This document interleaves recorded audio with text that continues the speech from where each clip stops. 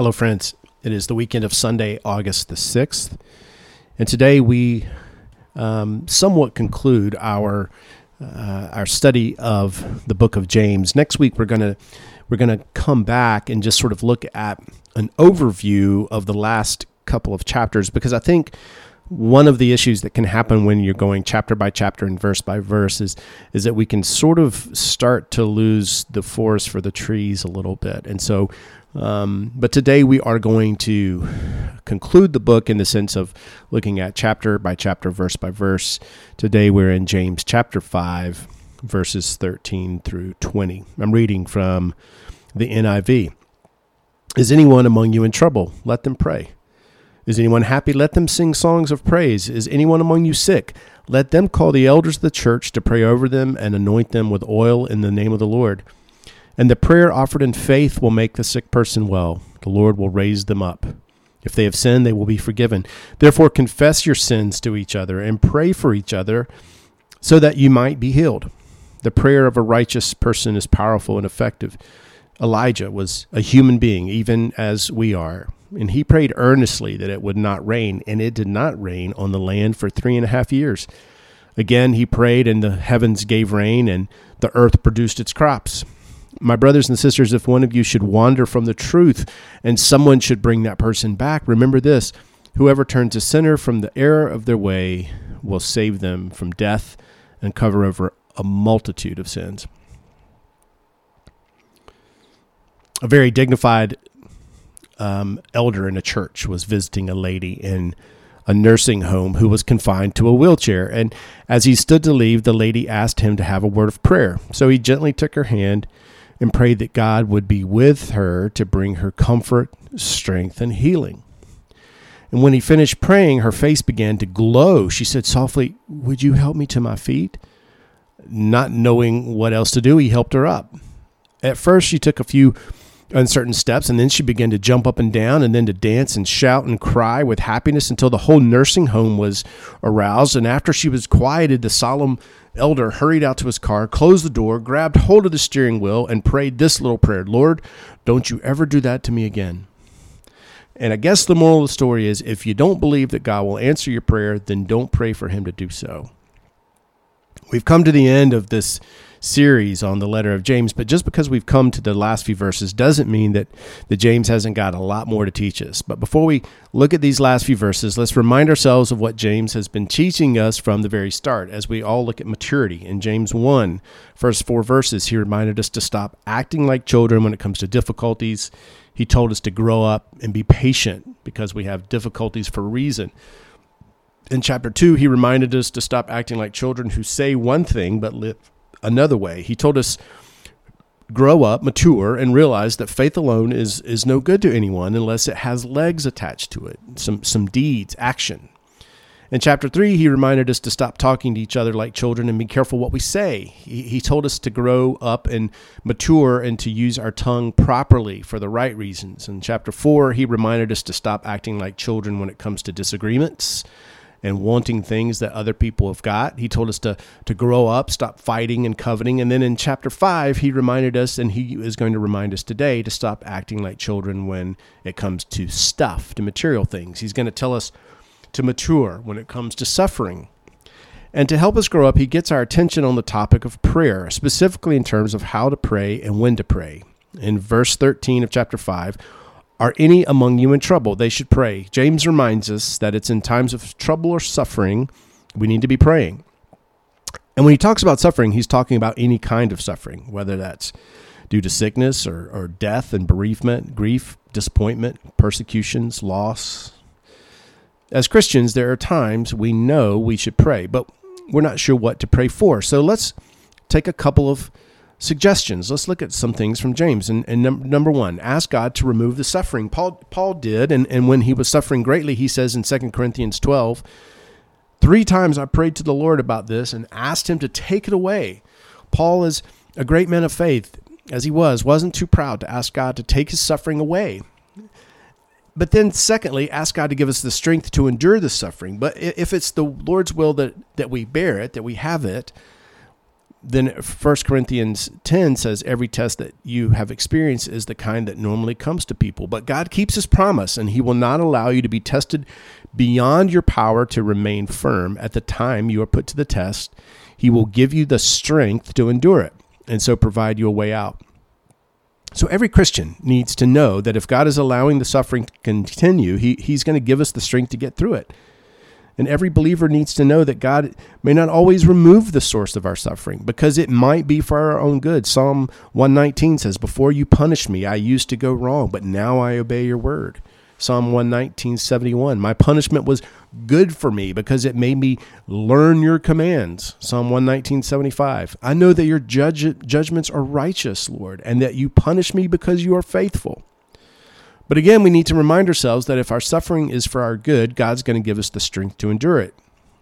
So those are a couple of examples of what to pray for during difficult times. And so now we need to ask ourselves, well, who should we pray for? Well, we need to pray for ourselves, but maybe we need also to pray for the source of our suffering. And Jesus tells us to do exactly that in Luke 6:27-28, when he says, "But I tell you who hear me, love your enemies, do good to those who hate you, bless those who curse you, pray for those who mistreat you." So in times of suffering, let us pray, because not only is it a wonderful privilege to pray, it's also a great source of comfort when we're being afflicted. Now, as Christians, we know that it's not all about suffering. There are great times of happiness and joy. And in James chapter 5:13, "Are any among you in trouble, they should pray. Are any among you happy, they should sing praises." Now, happiness is the opposite of suffering. And when we're happy, it's usually because we're free from trouble. And it's during those times of happiness that we're more likely to express our happiness in song. And as Christians, this is something we shouldn't be embarrassed or ashamed to do whenever and wherever we feel the urge, just to praise the Lord. When we read through the Psalms, this is something David did time and time again in Psalm 92. "How good it is to give thanks to you, O Lord, to sing in your honor, O Most High God, to proclaim your constant love every morning and your faithfulness every night." David was a man after God's own heart. So we should be too. Whether we are aware of this or not, singing praises to God actually has the power to make the situation better. In Colossians 3:16, "Christ's message in all its richness must live in your hearts. Teach and instruct one another with all wisdom. Sing psalms, hymns, and sacred songs. Sing to God with thanksgiving in your hearts." So let's ask the question, when was the last time we just burst out into singing praises to God? Is it because we're so focused on our suffering that we've forgotten what God has done for us in the past? Hasn't God done enough in our lives to prompt us to praise him passionately in song? What excuse can I possibly give for refusing to praise God for his glory and his goodness? Well, some people I can already hear saying, "Well, I don't have a good singing voice." Well, we need to know that God is not concerned with how it sounds. He is concerned that it is coming from the heart.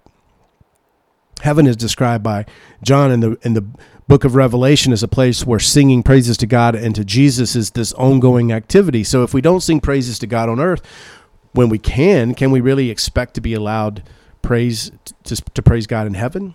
I don't know.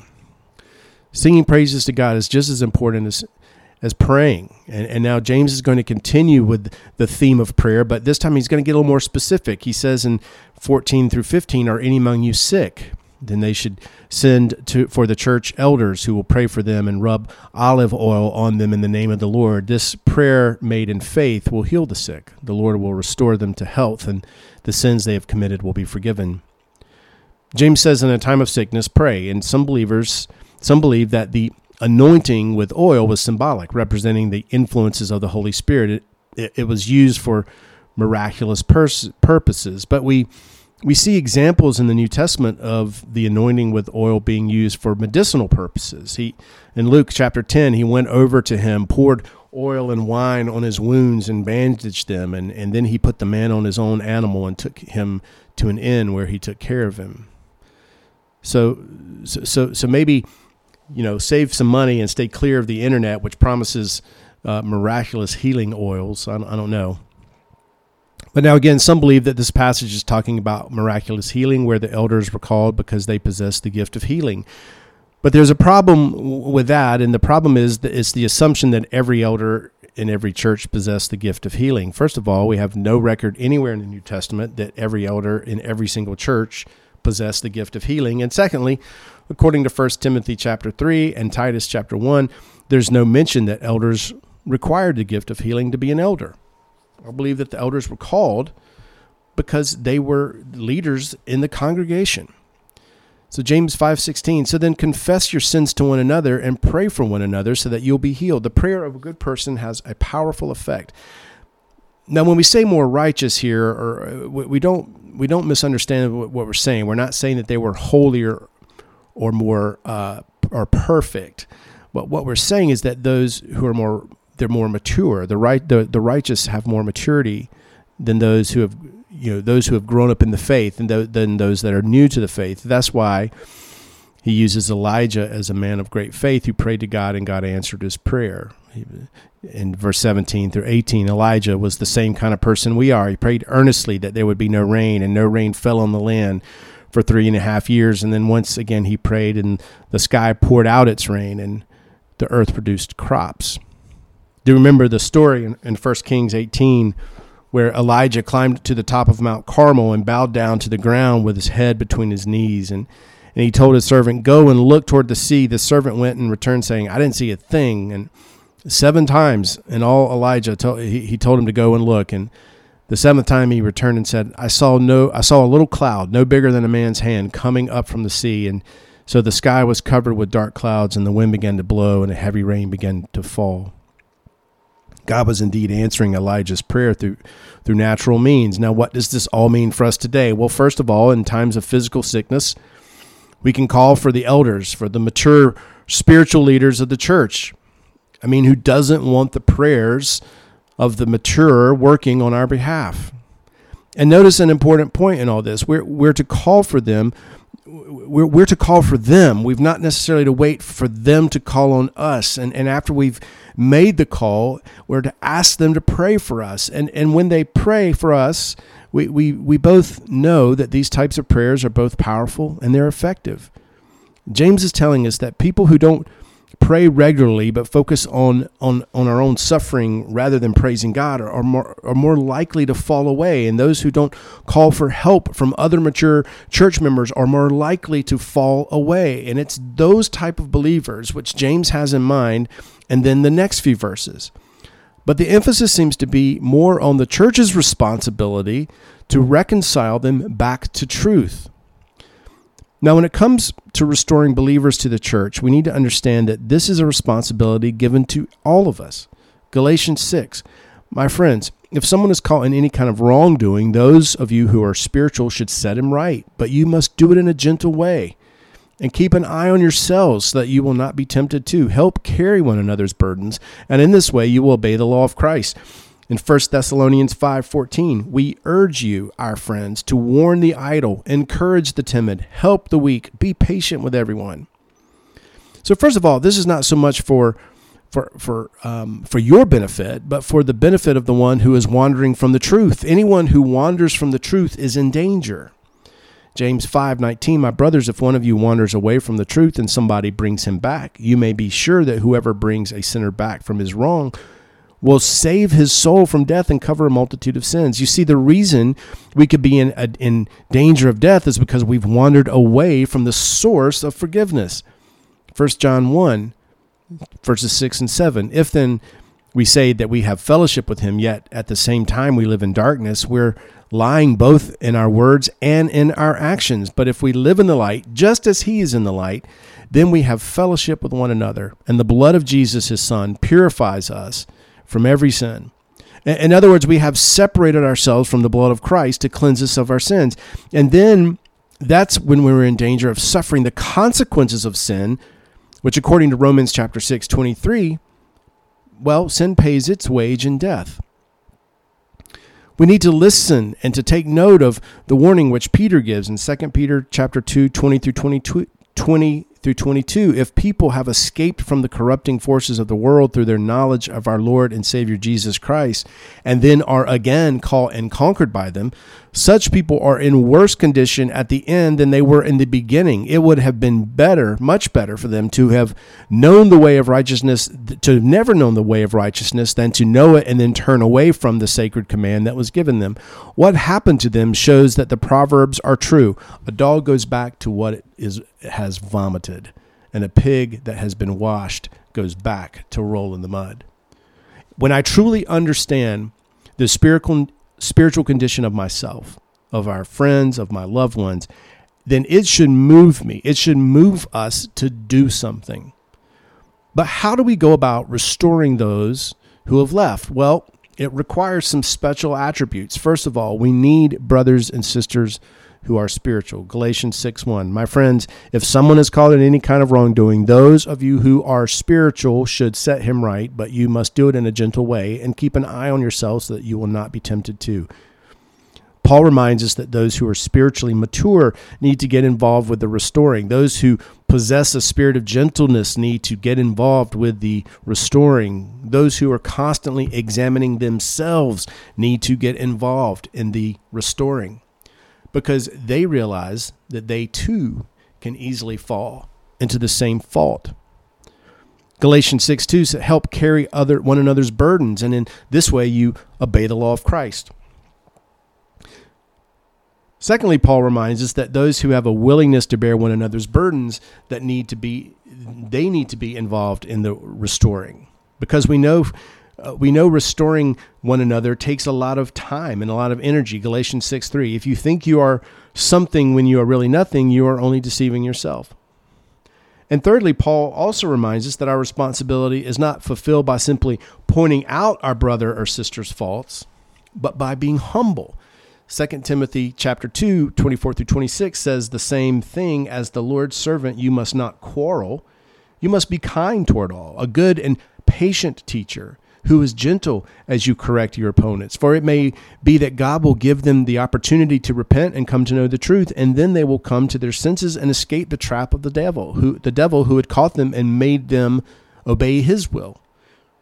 We all know that there's nothing worse than an arrogant brother or sister trying to help us by just throwing a bunch of scripture in our face.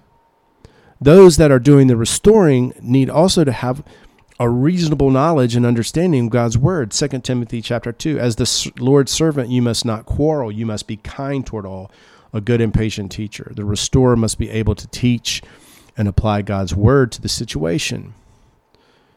There are those helping with the restoring need to be patient. 2 Timothy chapter 2 says, as the Lord's servant, you must not quarrel. You must be kind toward all, a good and patient teacher. We are so patient when it comes to our own faults because we know God is patient with us. The restorer needs to treat the wanderer with that same patience. And then sixthly, those who are restorers need to be able to demonstrate their sincere love towards that person. That includes when it comes to rebuking someone or simply when they're in repentance. So restoring believers need special people with special attributes, and Jesus tells us the proper way in Matthew 18, 15 through 17. If your brother sins against you, go to him, show him his fault, but do it privately, just between yourselves.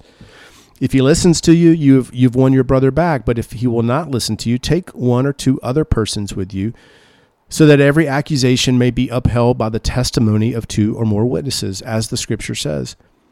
And if he will not listen to them, then tell the whole thing to the church. Finally, if he will not listen to the church, treat him as though he were a pagan or a tax collector. The work of reconciliation or correction is probably pretty unpleasant, but it has the potential for great joy. Joy in heaven, Luke 15:7. In the same way, I tell you, there will be more joy in heaven over one sinner who repents than over 99 respectable people who do not need to repent. And joy in our hearts in 3 John chapter 1, nothing makes me happier than to hear that my children live in the truth. But in and through all this, when it comes to this idea of restoring and when this idea of prayer, with all of this idea, it comes down really to two questions that we'll close with. Do we really love the Lord? Do we really love God? And do we really love one another? Amen, and God bless.